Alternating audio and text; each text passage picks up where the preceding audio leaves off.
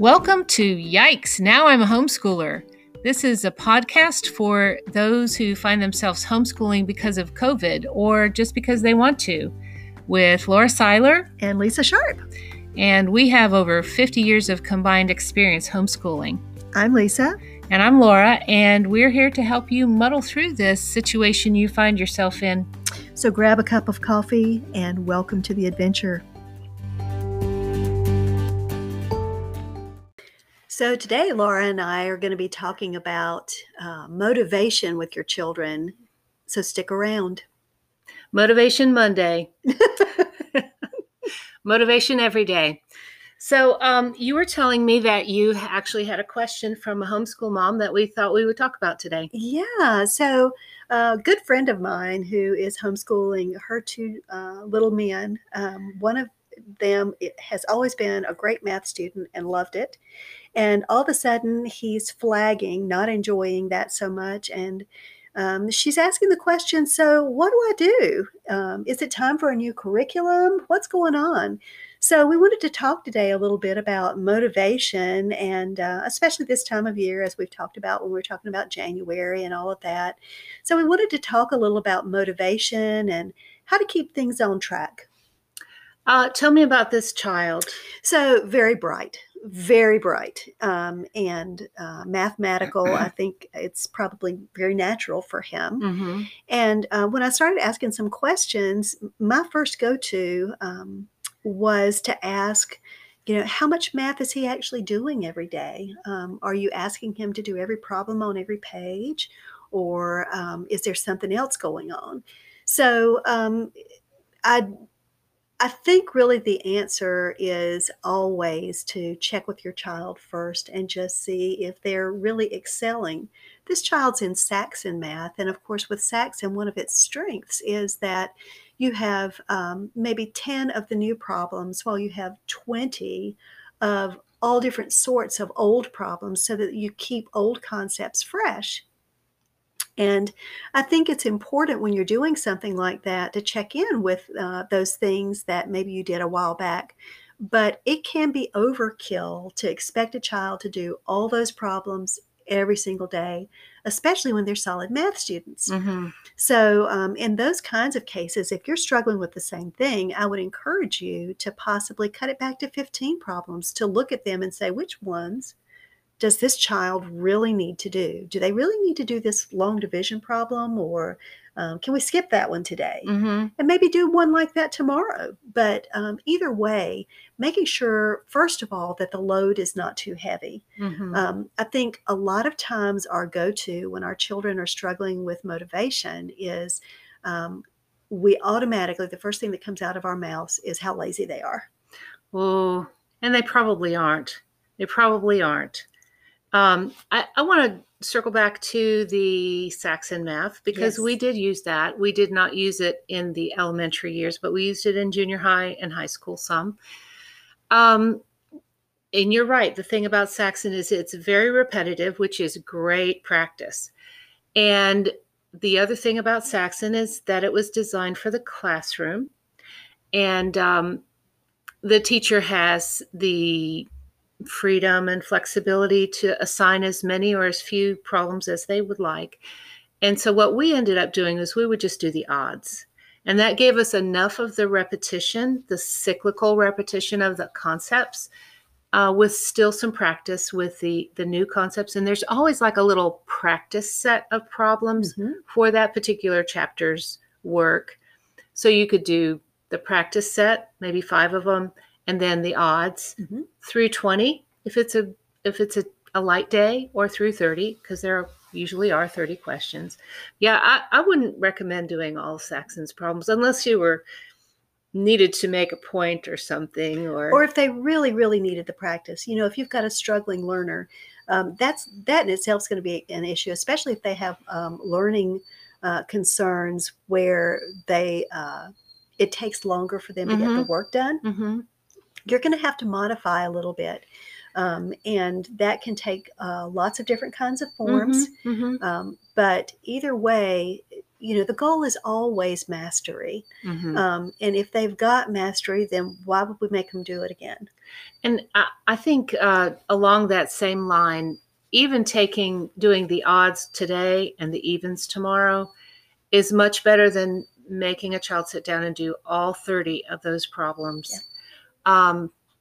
You don't necessarily need to operate like a classroom in homeschool.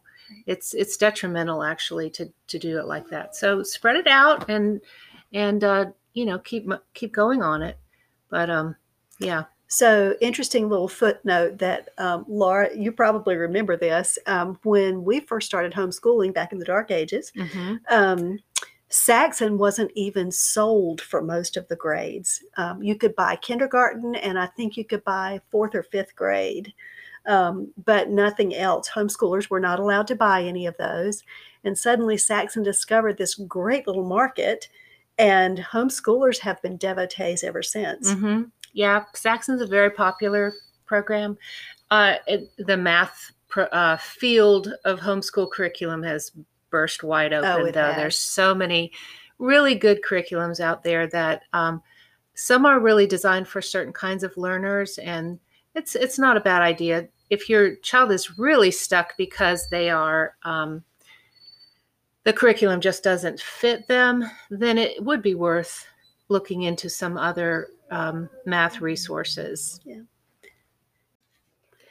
So Lisa, on that topic of researching other, let's say, math curriculum that might work, do you have any suggestions on how somebody would go about doing that? Well, we've talked a lot during the course of this podcast from time to time about knowing your child, knowing how they learn, and the fact that, of course, if this is your first year homeschooling, you're learning your child in a completely different way. Mm-hmm. So the first go-to is going to be to assess those things. What do I know about my child? Are they right brain, left brain? Saxon is very concrete. And so it appeals particularly to people that are concrete, people who are naturally mathematical. One of the things that's helpful if you're going to pursue that, and if you decide that the curriculum is not really the problem, you just need to modify a little bit, is once in a while, if you can afford it, if you can spare the pennies, go out and buy a little manipulative, or I did fraction circles. Mm-hmm. Just something like that just injects this little burst of something different, mm-hmm. something of interest. So that's that. But going back to mathematical things generally, you're going to look for a curriculum that is in keeping with those characteristics that your child has. If your child is particularly artistic, you might choose one, and not mathematical. And when I'm saying that, you might choose one that caters to a child like that, a child that's a little bit more, how do I say it? Creative? Yeah, something that's a little more creative. And for children like that, I think things that are helpful are color, mm-hmm. Things that are descriptive, mm-hmm. Things that have more manipulatives maybe. Mm-hmm. I'm not a huge fan of lots of manipulatives. In fact, I think it can be distracting and sort of unnecessary at times. But there are some children who really benefit from that. Mm-hmm. Early on, especially, manipulatives can be great. I'd say kindergarten, first, second, possibly third grade. Mm-hmm. In third grade, there tends to be that transition from abstract to more concrete concrete to more abstract thinking. So that's where the manipulatives can kind of phase out, because you've already established, like, one is one little square. You've kind of got that. I don't know exactly how your mind works, but it takes a concrete concept and you can begin to use it in an abstract way in higher math. Well, and I think what you're saying is really important. We're kind of stuck on third grade because that's where we started. But at the same time, I've always said that for me, teaching third grade was the hardest all the way down the line. And I think it's because you're transitioning from little assignments to real assignments. It's true. You're transitioning from concrete to abstract. Third grade is just sort of a line of demarcation, mm-hmm. where education changes. It does, yeah. uh, on the topic of creative learners or children who are more creative. One of my sons, the math program was not working for him, and I needed to do something, and I knew that I needed to do something for his math. And I was able to find one that just, a Saxon is all black and white, really boring for the creative visual learner. Right. And so I found one that was color pages. The layout was a little more attractive, and that worked a lot better for him. It just was a tiny little tweak. So even something like that, and you don't necessarily have to change midstream. You can. It's what, March right now. You have 2 more months to go. I wouldn't change anything right now, but you could certainly keep that in mind as you start going to homeschool conferences late spring and in the summer.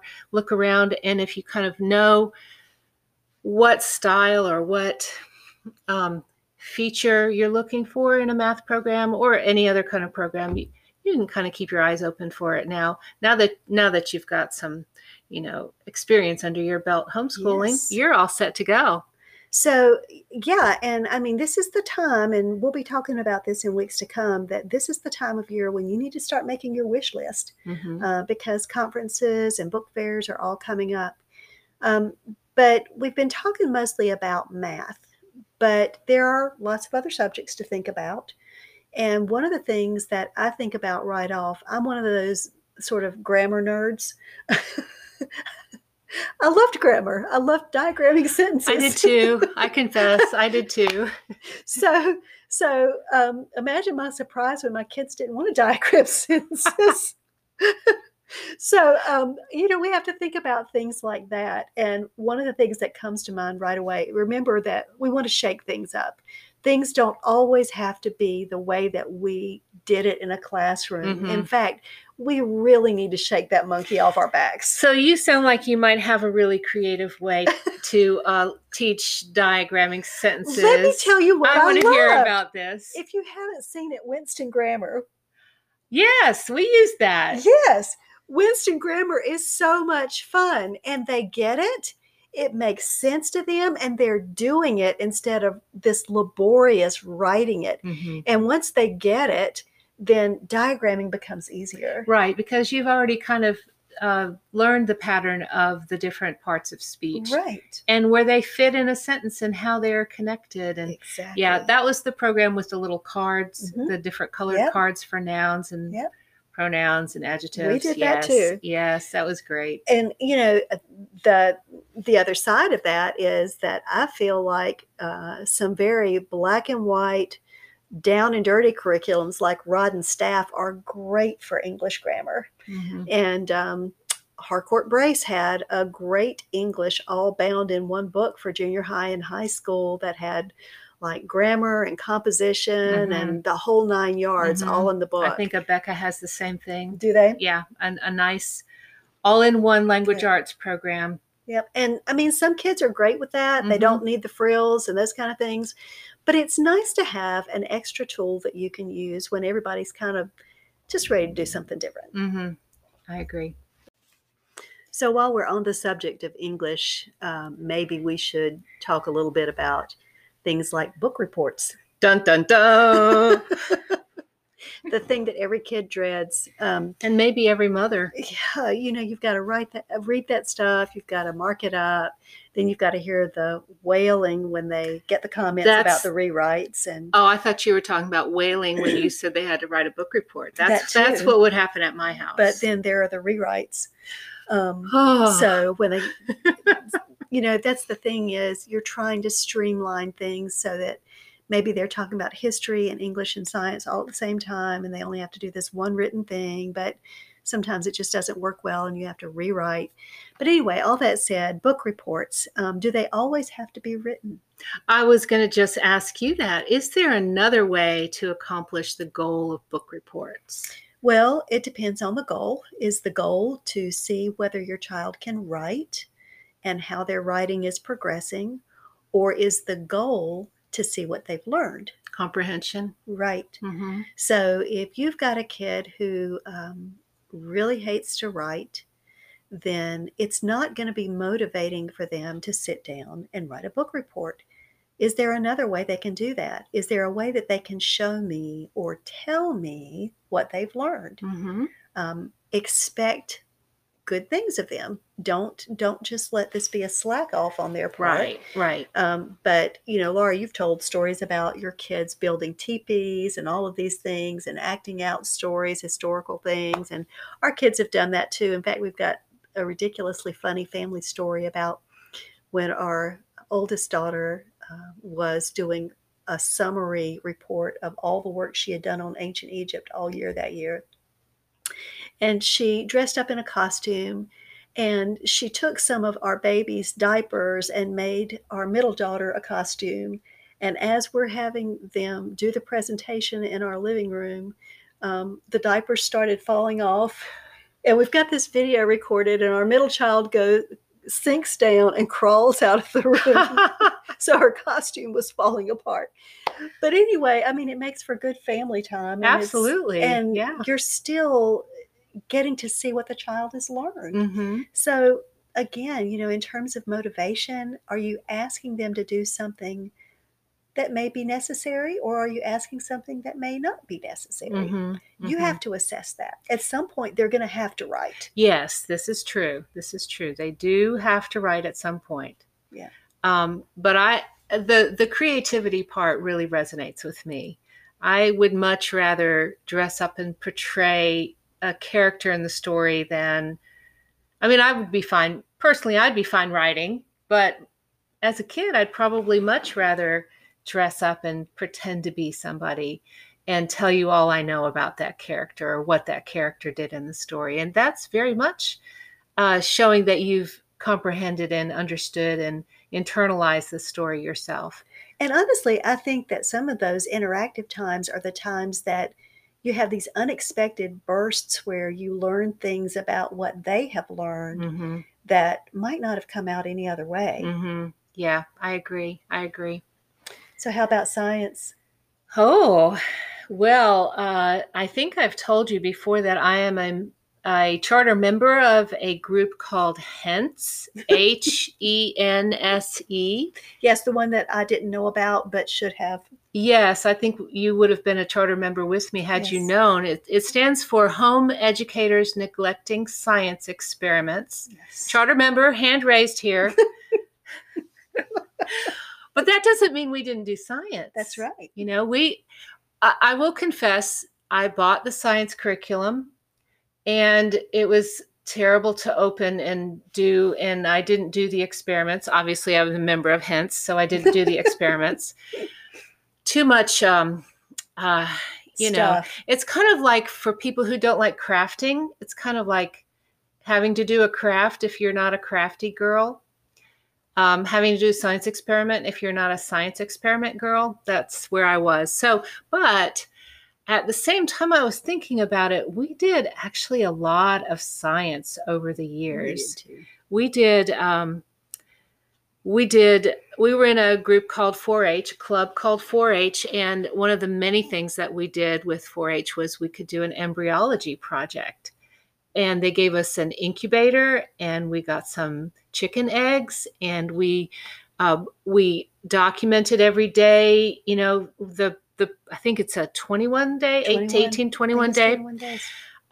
We candled the eggs and looked inside, and we even tried to do that little thing on a certain day. You can cut the shell, leaving the membrane intact, and peel the shell away and actually watch the embryo develop. We didn't do it on the right day. It was a kind of a disaster, but I've had science disasters. Yeah, but anyway, it was fascinating, and you're learning reproduction and life cycle, and it just was wonderful. And then you end up with little chicks at the end, and you get to see them burst out of their shells, and it was wonderful. And we another really interesting science thing that we did, but it kind of just happened to us. When we went to get the Christmas tree, there was a praying mantis egg sac on the tree. So one of my sons was like, "Oh, I'll take this up to my room and I'll put it in a fish bowl." And wouldn't you know it, the next day, 150 baby praying mantids hatched. And did you know that praying mantids are predators? They only eat live food. Oh, I didn't realize that. Yes, and so they begin to eat each other. Oh. So science experiment. That was more exciting. That was very exciting. So I don't want to say science experiment number 2, but science activity. The next step in the science experiment was to find out what they could eat if they were not eating each other. And so we found out that they can eat fruit flies. Well, I usually don't have a problem. I usually have plenty of fruit flies in my kitchen. But I didn't that day, and so there was no food for them to be found. So the grocery store was no help. They actually don't like fruit flies at the grocery store either. So we had to order fruit fly culture from Carolina Biological Supply, and we started breeding fruit flies for these mantids to eat. Well, they grew bigger and bigger, and ended up that my son, in the 4-H club, was able to do a whole presentation on the life cycle of a praying mantis, how to keep a praying mantis as a pet, and went on to do quite well with his public speaking presentation because of that. So what you're telling me then is if you're doing science, you don't have to like read the chapter and do the questions. No. And it's no harder than just being in the right place at the right time. Yeah, and being open to, the world, the wonder of the world. There's no telling what you'll find. We had, I don't know if your 3 girls had this, but our guys, our girl and guys had this. We had a bug collection pinned. We didn't have a bug collection. Pinned in a nice, beautiful display. Collections. Good. You know what I always wished I would have done was to document I guess it's kind of like the life cycle of the tree. Oh, that's a good idea. I never did that either. I wish I would have picked a branch from the spring when the buds are just coming out, picked a branch from the summer when maybe it's flowering, picked the leaf in the fall or in the end of summer when it's bright green, and then in the fall when it turns colors, and kind of keep a nature journal of that. I always thought that would be really cool. Yeah. I never did it, but and that's another thing a lot of people seem to be attracted to these days, are nature journals. Mm-hmm. Did you ever do anything like that?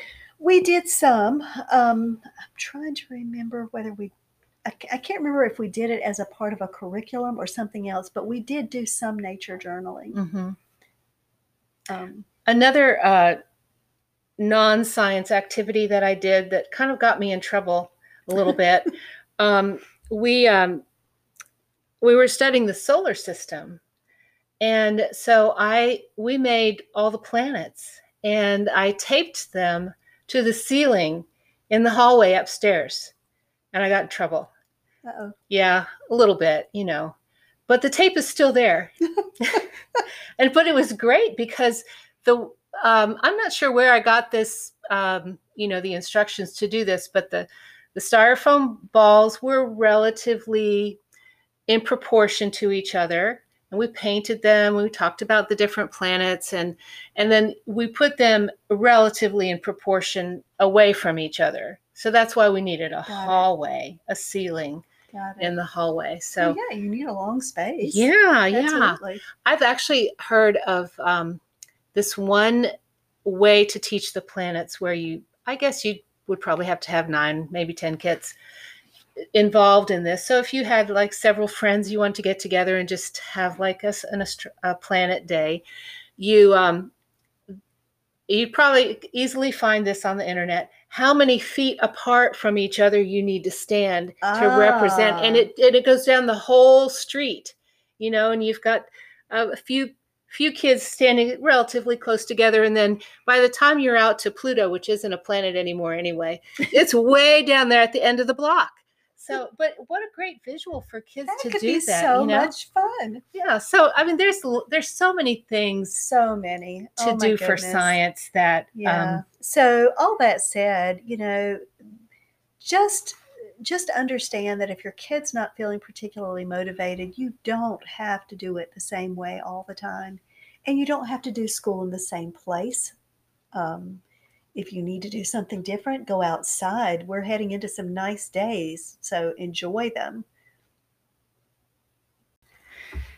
So, um, for our next podcast, we're going to be talking about curriculum because this time of year, everybody's thinking about book fairs and, of course, thinking about next year. And, of course, the first day of school is always one of the most exciting days in the year because you don't have any mistakes yet. You haven't made any mistakes. It's all brand new. Everything is new. You've got fresh stuff and you're excited. So we're going to be talking about curriculum and making some decisions and getting your wish list together. One of my favorite things to do when I was homeschooling was to research and see what was out there and see what was new, and also think back about the year and what went well, what could have been better, why it could have been better, what I learned about my kids, that kind of thing. So I'm looking forward to this topic. It'll be a lot of fun. It will be fun. And so get ready with a pen and a piece of paper for next time. All right. We'll see you then.